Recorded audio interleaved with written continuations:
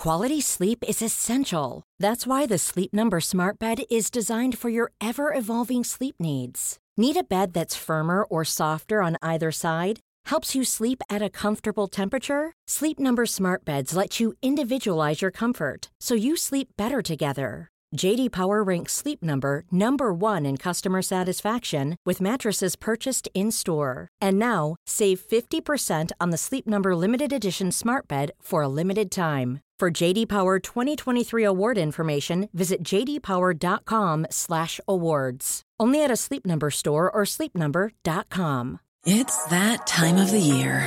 Your vacation is coming up. You can already hear the beach waves, feel the warm breeze, relax, and think about work. You really, really want it all to work out while you're away. Monday.com gives you and the team that peace of mind. When all work is on one platform and everyone's in sync, things just flow. Wherever you are, tap the banner to go to Monday.com.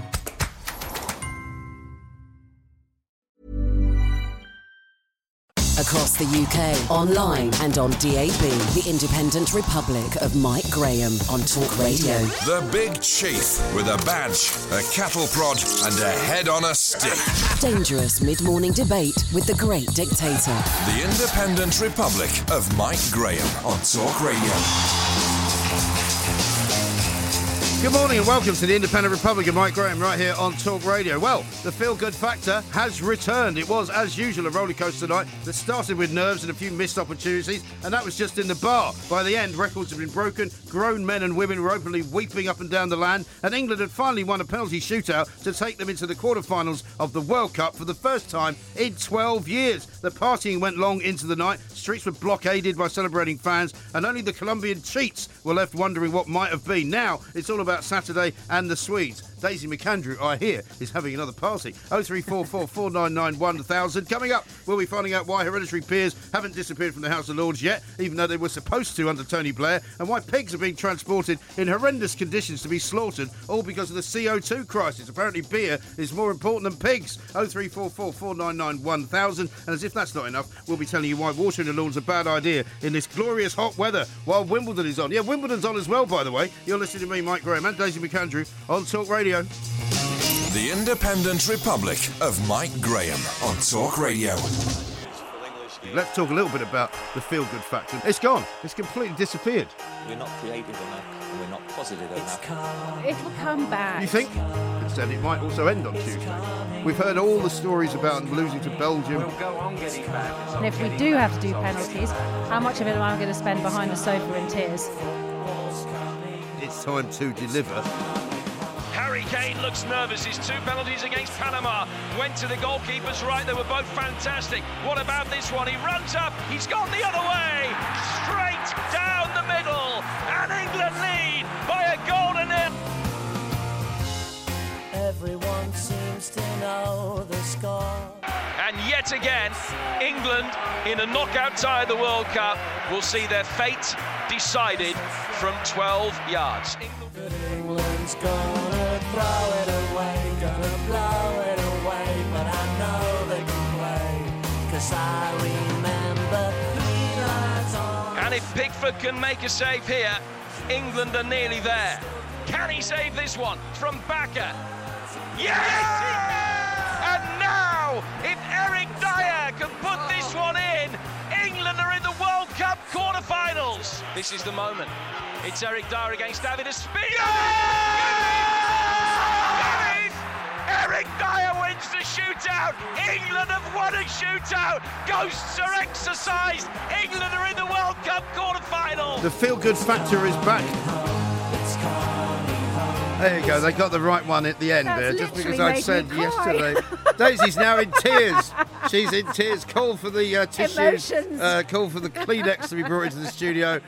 Con there, the producer, trying to stitch me up earlier by saying that I knew that the feel-good factor had disappeared. But it had, though. I mean, it had definitely gone after the Belgian game. Gloom. No, not true. My corner of gloom. Would you like a tissue? I've got some over here. I'm literally sitting here weeping like a child. I know, it's fantastic. Listen, maybe it's just because of that hot weather, that World Cup fever that has hit everybody. I'm tired and emotional. It is tired and emotional. Not enough sleep, too much wine. It's a fantastic time of the year to be alive, though, isn't it? I don't even know if he's had any sleep yet, but we're going to go live to Russia now, to Moscow, and find him. Adrian, a very good morning, or afternoon to you, I should say. Morning, you two. How you doing? Yeah, very well indeed. I mean, what about that thought, Adrian? I mean, you've got kids, I've got youngish kids. I mean, the idea that Daisy's children might actually think of a penalty shootout, because the first one they've seen and they will remember, as a great event. It's a landmark moment, isn't it? I think Daisy's absolutely right, because, this is something that people of a certain age, myself, and the older generation, Mike. Thank you, Adrian. Thank you. I mean, we're all supposed to be in it together this morning. No, we did win a shootout in '96, but that was such a rare moment. That was the exception that proved the rule that we don't win shootouts. I've witnessed them personally in the stadia, and they're horrendous. And I didn't have any confidence going into that shootout last night. And it was only based on history. It was only based on the fact that we never, ever win a shootout. And when Jordan Henderson missed, I think everybody's heart sunk. And then the only moment I decided to show no emotion during the shootout. I thought the only reason to celebrate is if we've actually won it. And that coming from you means an awful lot, because I've previously heard you say that if you could marry a football match, you would. Well, I do get very emotional at football, and the thing is, no, it's true, but I get very emotional, very attached to it, and I just love football. So when Henderson missed, the heart sunk a little bit, but I didn't show any emotion. It wasn't over at that point. Pickford's save, had a little fist pump, but I thought it's not done yet. Right. And then when Dyer slotted home his penalty, you let the emotions flow, and it was a really emotional night, because I think you've hit the nail on the head, because it is a watershed moment in English football history. And not only will there be kids, my kids, exactly the same, they won't have all that history of failing shootouts, but those players as well. At tournaments, they haven't failed in a shootout. They've just won a World Cup shootout. That's with them now. That positivity is with them. And also, don't you think they've shown an incredible maturity, not just against Panama, who we thought were the worst cheats we'd ever seen until Colombia showed up, but the amount of provocation that was going on last night by these Colombian players, which was actually really horrible. I mean, the referee struggled to get a grip of it at one point. I thought it was all going to actually just, sort of collapse into complete anarchy at one point. The ref was useless. You can't count on Geiger. Absolutely terrible referee. And is he American? Sorry to interrupt, because he's an American ref. He was hopeless.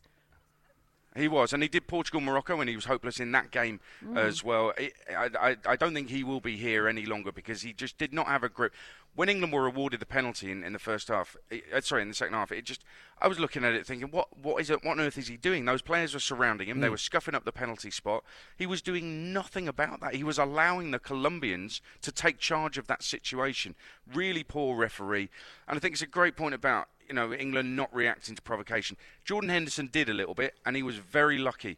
I think there's a way of reacting to it. People have criticised Harry Maguire for a dive, for example. This is one area, and nobody likes diving in the game. It is cheating.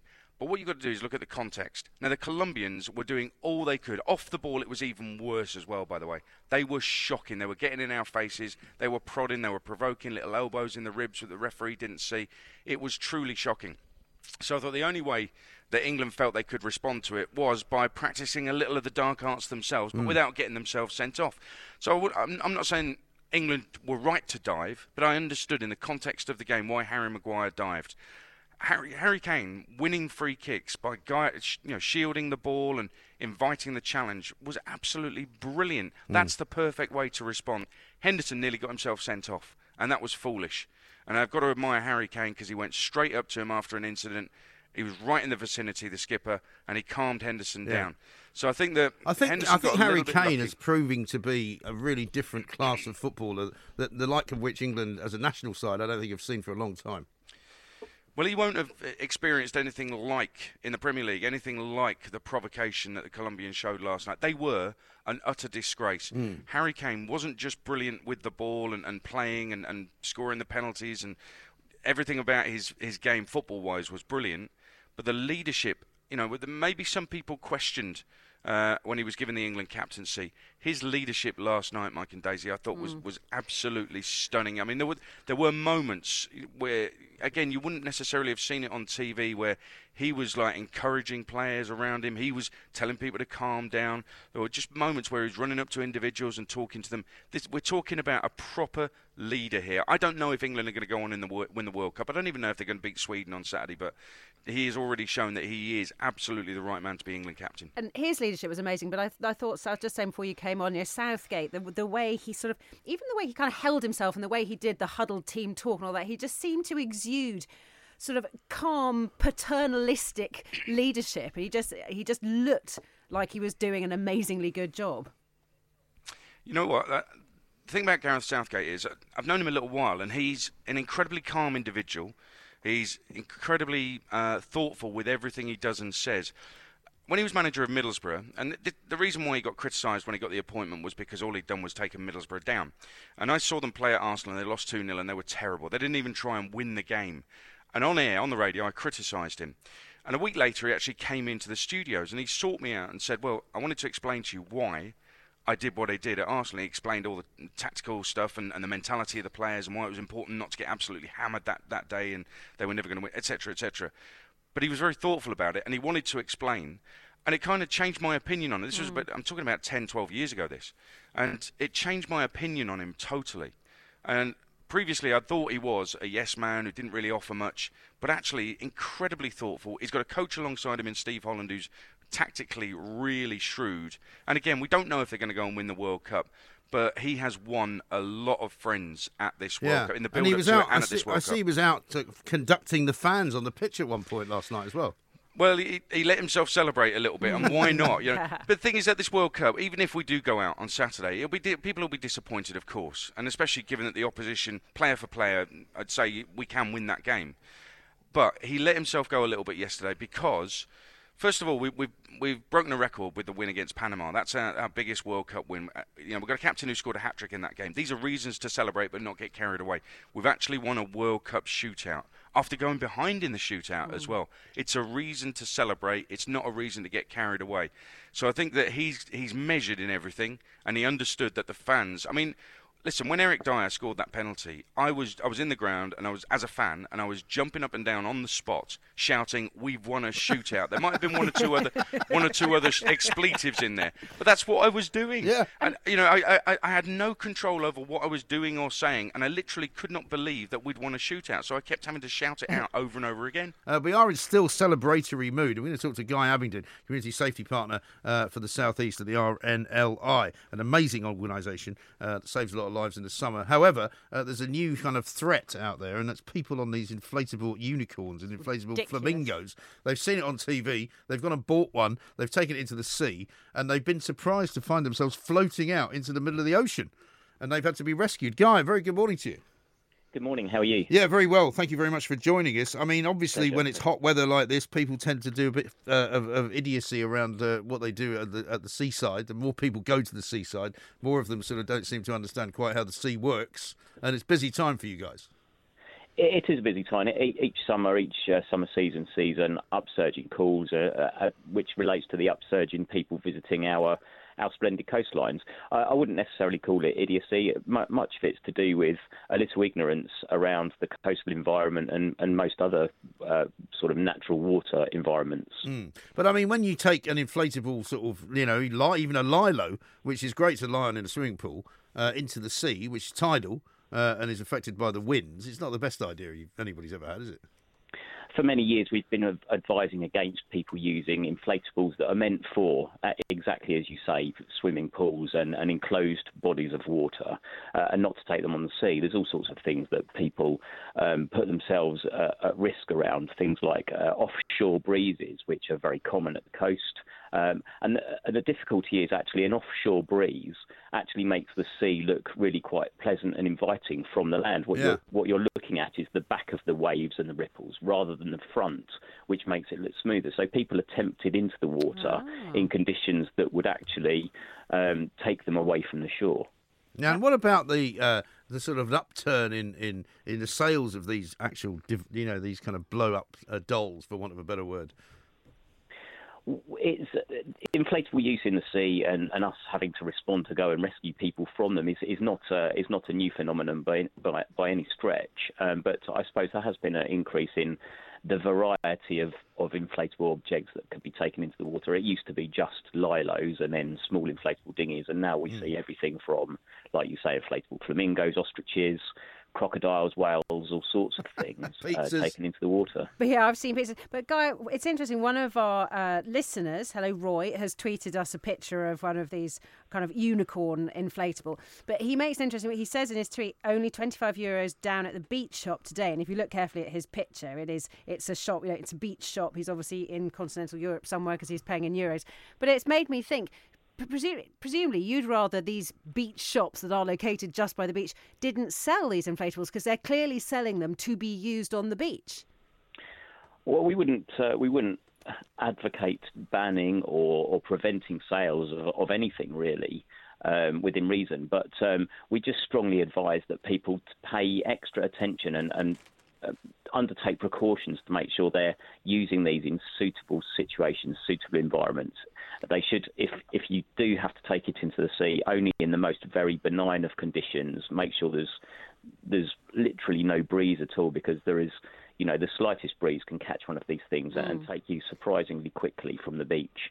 So in enclosed bodies of water, if possible, just lay on it on the sand, preferably. But if you do have to take it into the sea, make sure you know what the wind and the weather are doing.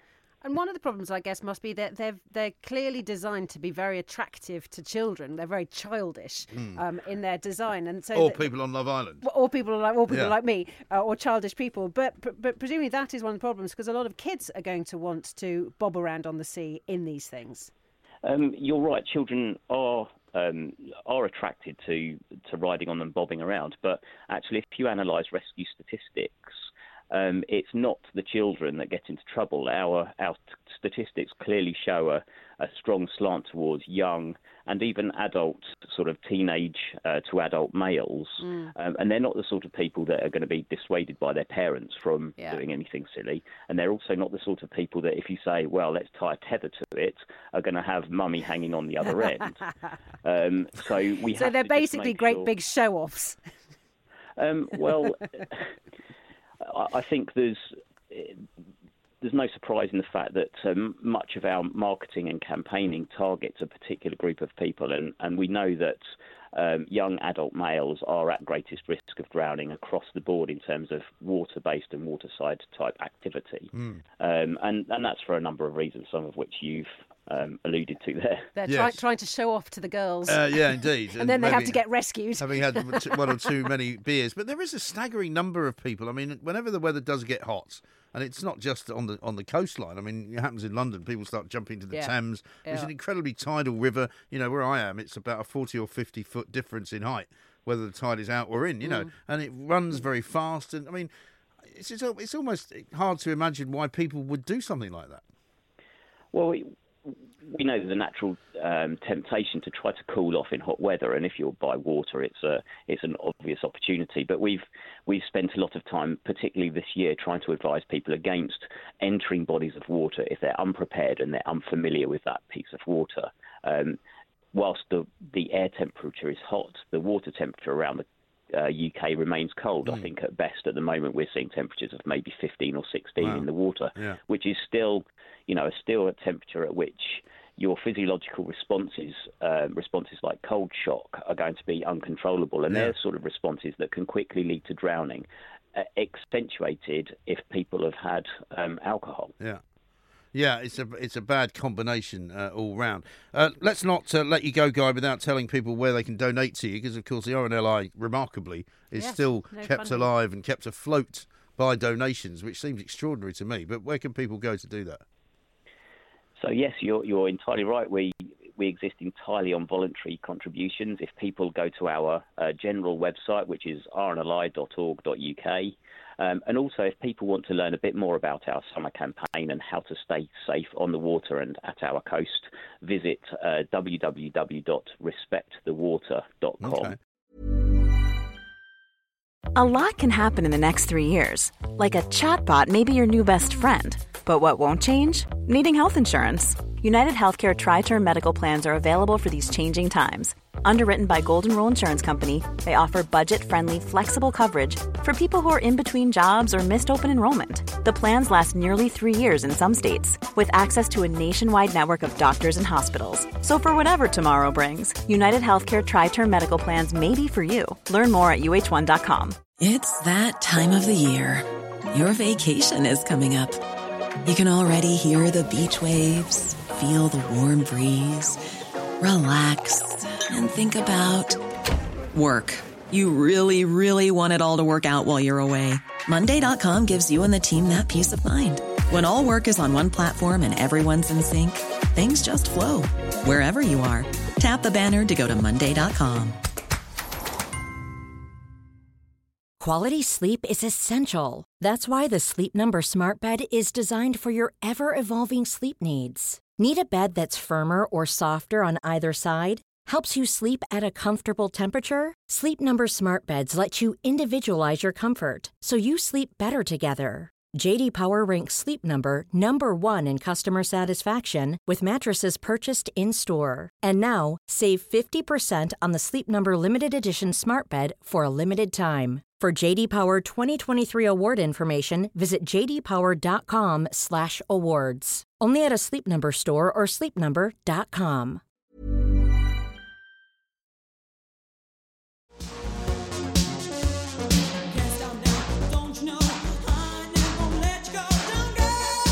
Oh, 03444991,000 is the number. Jamie East coming up at 1 o'clock, of course. We're going to take some calls now, though, Daisy, because quite a few people want to talk about the problem with the meat production in this country, because I think there are an awful lot of things that we've discovered since this CO2 crisis came along. And Richard is in Leeds and wants to say something. Hi, Richard.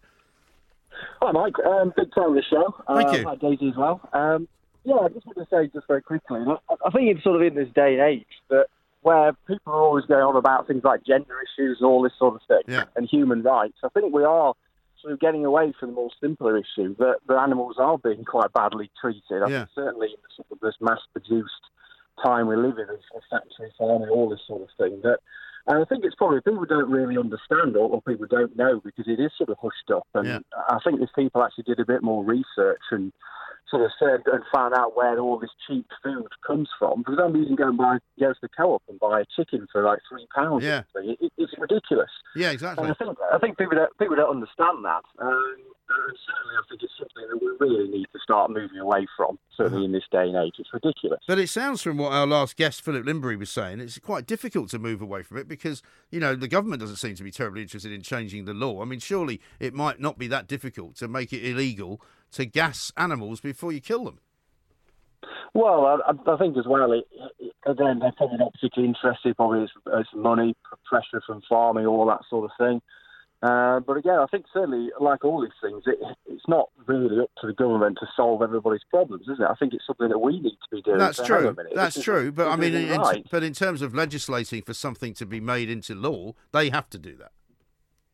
Yes, I think you're right, Mike. I think it has to come from everywhere, doesn't it? Certainly, I think there's a lot of things that we can do to pressure the government as well, and I think making it more sort of raising awareness, to use a horrible phrase, is certainly one of the more important things. And sort of saying to the government, look, this is an issue that people are concerned about. But Richard, if change, I mean, I completely agree with you, but if changing behaviours, or as Mike said, if outlawing certain types of slaughter would probably put the prices up in the supermarkets. And what do you think the public reaction to that would be? Do you think people would accept it, pay those extra costs and understand that it's, for the benefit of the animals? Or do you think that actually people, when it comes to their own supermarket shopping and their own finances, don't care that much?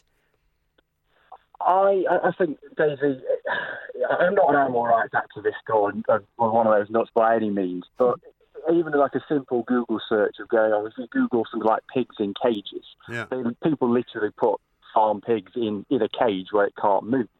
I think probably if you started raising awareness in this and saying, look, this is actually where your cheap bacon and chicken, etc., comes from, you're going to be a particularly horrible person to turn around and say, actually, I think I'm fine with that. I prefer to have cheap meat. And again, I think people just don't realise, they don't understand. And I think... Yeah, so you're saying, Richard, if people knew more, they would probably buy the stuff less? I would hope so, certainly. But it's interesting, isn't it? Particularly with the organic fruit and veg. It was such a trend, wasn't it? And people got so worried about GM foods. And all that. And that trend has reversed quite a lot now. Yeah, people aren't buying as much organic as they used to. But is that price-driven, though? Price-driven, I think probably the recession and so on. Right. But the fashion doesn't seem to be there either. I mean, to me, I'm fortunate enough, to be able to maybe spend a bit more money on it. I'll always think that the less mass-produced food tastes better. When you smile. 03444991000 is the number. We're still looking for a picture from Downing Street, please, if you're out there and about in a black cab or just walking around, generally listening to Talk Radio and admiring the beautiful sights of Whitehall. And we want to see whether there is a flag flying over Downing Street right now. I must thank Graham. The two semi-finals are at 7 p.m. and the final, which of course is Sunday week, is at 4 p.m. So I think the 15th, I have managed to shift my meeting, which is looking dangerously close to kick-off. But of course, I've now jinxed it because we won't be in Wednesday's game now because I've moved a meeting. I must say I was very surprised that Adrian Durham was quite as sort of not downbeat exactly, but kind of sensible. Well, he was funny about it, wasn't he? Because he was saying that during the penalties, he managed to show no emotion at all. He was sort of almost playing a game with himself that he wouldn't allow himself to be, particularly after we didn't get one of the penalties, that he convinced himself it wasn't all over, whereas the rest of us were lying on the floor bashing well, the car. There's a piece of footage as well of a whole load of fans watching a big screen, I think, and one of them, when Pickford saves the ball and everyone else around him is going mad, he's completely stoic. Yeah. Because he's saying, hang on, we have to score the next one. Yeah. And then when he scores when England score the next goal, then he goes mad. I love Pickford. Yeah. He's so sweet. He's been with his girlfriend for 10 years, since they were 14 years old. They met at school. Yeah, and they're still together. Well, he's made himself into a national hero sort of overnight. We're going to take some calls in a moment. Rob says this: it's priorities on spending. People don't mind spending loads on beer, clothes, holidays, Sky TV, etc., but not a bit more on quality food. It's probably because the food is there, doesn't look that different, but is very different in cost. Well, it does taste an awful lot different. But one of the things I was going to mention was one of the big supermarket chains, I won't name which one, had a sort of series of things like eggs and bacon and ham coming from this farm, right? And they gave the farm a name, and the farm sounded lovely and it sounded very fluffy, and it turned out the farm didn't exist. It was just a name. It was a marketing ploy, and I'm not suggesting that the food wasn't sort of like the eggs weren't free range, but that's why people say, well, you know what? Why would I pay extra for something that is just a con? Because it's just a fiddle. Just because you say it's organic doesn't mean it is, and I think the only way you can absolutely know is to go to a very, very reputable and well-known kind of smaller outlet that you trust, that maybe in your neighbourhood, that like a local butcher's, that where the stuff comes from. I mean, I go to Borough Market, as I bore people with all the time. I know, but where the stuff's coming from. Yeah. They have a guy that talks to you there. They have pictures of the farm. They tell you want to go visit the farm, you can go. And the stuff tastes so much better. I think that people used to think that the sort of small independent butchers particularly were going to go out of business because of the supermarkets, and a lot did sort of in the 80s and 90s, but I do feel they're coming back. But some of that was because their practices were probably not that much better, whereas the ones that are now doing well are the ones that are targeting sort of idiots like me that will pay a lot more money for a piece of meat than probably I should. But like farmers markets, we went to a farmers market a few years ago up in Queen's Park in northwest London, and I bought 2 chickens, and I didn't ask how much they were before they'd packed them up. And they were something like 25 quid each. I mean, it was just I bet they were good, though. Unbelievable. I was so embarrassed that I didn't say no. No. I mean, I remember my husband saying, did they go to Eton or something? I mean, how on earth could chickens cost that much? They've got some gold wrapping or something like that. Exactly. Let's talk to Jarrett, who's in Southampton. Hi, Jarrett. Oh, good afternoon. Afternoon. What would you like to say? With regards to what you were talking about with pigs just now, it reminded me of a conversation that I had with my missus last week. She went to the vet, and there was a chap in there who had an animal put down, it was a gerbil or something. But it got us talking, and I sometimes, I've wondered before in the past, I was telling my missus that death row inmates, when we give them a lethal injection, they can take 20 minutes, half hour to die. They flash around on the gurney. The relatives of the victims that are there to see it, they're traumatised by what they see. Well, I'm not sure how many executions you've witnessed, Jarrett, but that's a flowery description of them. I have to tell you. It does happen sometimes like that. It does when it's it goes not, when it's it not goes meant to happen when like it goes that. wrong. Yeah, but that's not as a general. It's not as a general principle, though. Well, no, but you do hear that some states, are banning it because they say it takes too long and it's not a clear-cut science. But the point I was making is how can we be sure when we take our dogs to the vet for a lethal injection that it actually works? Who tests our dogs to see that they're not just shot their eyes and not moving? Well, I think it depends on. I mean, I've never had to do that. I probably will have to do it at some point. However, I imagine if you go to a reputable vet, that if you want to be present while it happens, I imagine you can, and you can see. Well, yeah, and most people do, I would assume. But yeah. I mean, if they've got problems with death row inmates in America that can't die within a set period of time, we'll bring them over here and give them to a vet and do it in seconds. It's a strange thing to be fixated about, Jarrett, to be honest. But Jared, are you saying that therefore, when some farm animals are slaughtered, that how can we be sure that it's humane? Is that what you're saying? Well, just the slaughter of animals doesn't really touch us, does it? Because we don't actually see it. But where it does, no. But when you think about it, does it not? We take our dogs in. But does it not bother you how the meat that you are eating is slaughtered?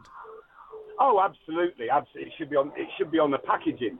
But it just made me think that, when we take our dogs in to get put down, how do we know they don't suffer if we cannot do it to a human being? Well, I've just told you that, you could go in and watch them do it, and in that way you do know that they don't suffer.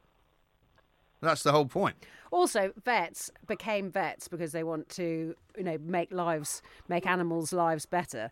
And I'm sure that they would have, every capability of knowing whether it's humane or not. I think so. Jarrett, listen, thank you for your call. There's a great story about dogs in the paper today. Have you seen this one about how dogs have lost the ability to kiss and make up? Really? So there's been a kiss and make up what with other dogs? With other dogs, right. Yes. So there's been a research that was in the Royal Society Open Science magazine or something, and they did an investigation into the social effects of domestication. Of course, domestication, happened to dogs who've evolved to because exist of course in they've human come, society. Many of them, not all dogs, I don't think, because many dogs have been kind of invented, if you like, by man. Have been created. Yeah, but originally dogs came from wolves, is the argument, right? Yes, and they should all have wolf-like habits or instincts. Yeah. But one of the skills that wolves have and dogs don't have is conflict resolution. And the reason for that is because wolves hunt in a pack. Right. They have to be able to get on with each other. Yes. So when you study a wolf, you'll see that they fall out quite often. They have little mini fights, but then they very, very quickly kiss and make up in order to carry on as a cohesive pack. I see a pattern here emerging. I see that the dogs have now decided to copy the millennials, because the millennials also can't deal with conflict resolution. Well, because they've had it all taken away from them. Because they're not allowed to get upset with anybody. No, it's almost worse. So domesticated dogs have lost the ability to kiss and make up, and when they fall out with other dogs, they just sulk, and they don't have any sort of conflict resolution. Ecologists in my ear saying it's rubbish and I should shut up. But the point is, right, the conflict resolution and arguing is not something that is now something that happens as a general rule. Well, because they're all snowflakes. No, because you're not allowed to offend anyone, so you're not allowed to say anything that might offend anyone. Therefore, they don't know how to kiss and make up either. Because they're too woke. Woke, exactly right. Yeah. I had to look woke up the other day. That's how cool I am. Yeah, that's not good. Well, you should spend more time on Twitter. Now I'm just dropping it casually into conversation to show how woke. Exactly. Jamie says it's wrong to say that food is in fact too expensive. Quality food can be cheap. He says I can make a delicious chicken stew or a vegetable curry very cheaply using quality ingredients. It's laziness that does for them. They can't be bothered to cook. There is some truth in that. Yeah, there is. Because we hear, we may talk about it tomorrow. There's been a map produced of the obesity levels in the country, right? And it will come as no surprise to you or to me probably that an awful lot of the obese places are what might be described as poorer and more deprived parts of the country. But that's not because if they were cooking and eating the right food, they might not be as obese as they are. The fact is they're eating fast food, they're eating processed food, they're eating the kind of food that they might think is cheap, but actually isn't, because you can cook very, very cheaply in this day and age. But I think the skills have often been lost. But there's also, that sort of proper home cooking is time consuming. And a lot of people, particularly if they're sort of holding down two jobs, particularly two low paid jobs, the time involved is a lot of people just don't have it. I mean, I'm a huge fan, talking about sort of cheaper cuts of meats and things like that, of doing, like a slow cooked shoulder of lamb or slow cooked, the sort of unsexy cuts of beef. Yeah, absolutely. At a fraction of the prices. But, it's got to be in the oven for 4 or 5 hours. You've got to be around. It does. But that's exactly when you don't need much time. I mean, that's very little preparation. You put it all in a casserole, stick it in the oven, put a couple of carrots in. What I'm saying is you can't do it when you are at work. Well, you could if you had a really slow cooker. Just chuck it in the Arga. Oh, well, we're splitting hairs now. No, we're not. Because all these people have Argas, That was a joke. It was a joke. Across the UK, online and on DAB, the Independent Republic of Mike Graham on Talk Radio. If you enjoyed that, be sure to catch the whole show 10 to 1, Monday to Friday on Talk Radio, via DAB, online or via the Talk Radio app. If you have an opinion on the stories we cover, we'd love to hear from you. Call us 0344 499 1000 or tweet at Talk Radio during the show to have your say. The Independent Republic of Mike Graham on Talk Radio.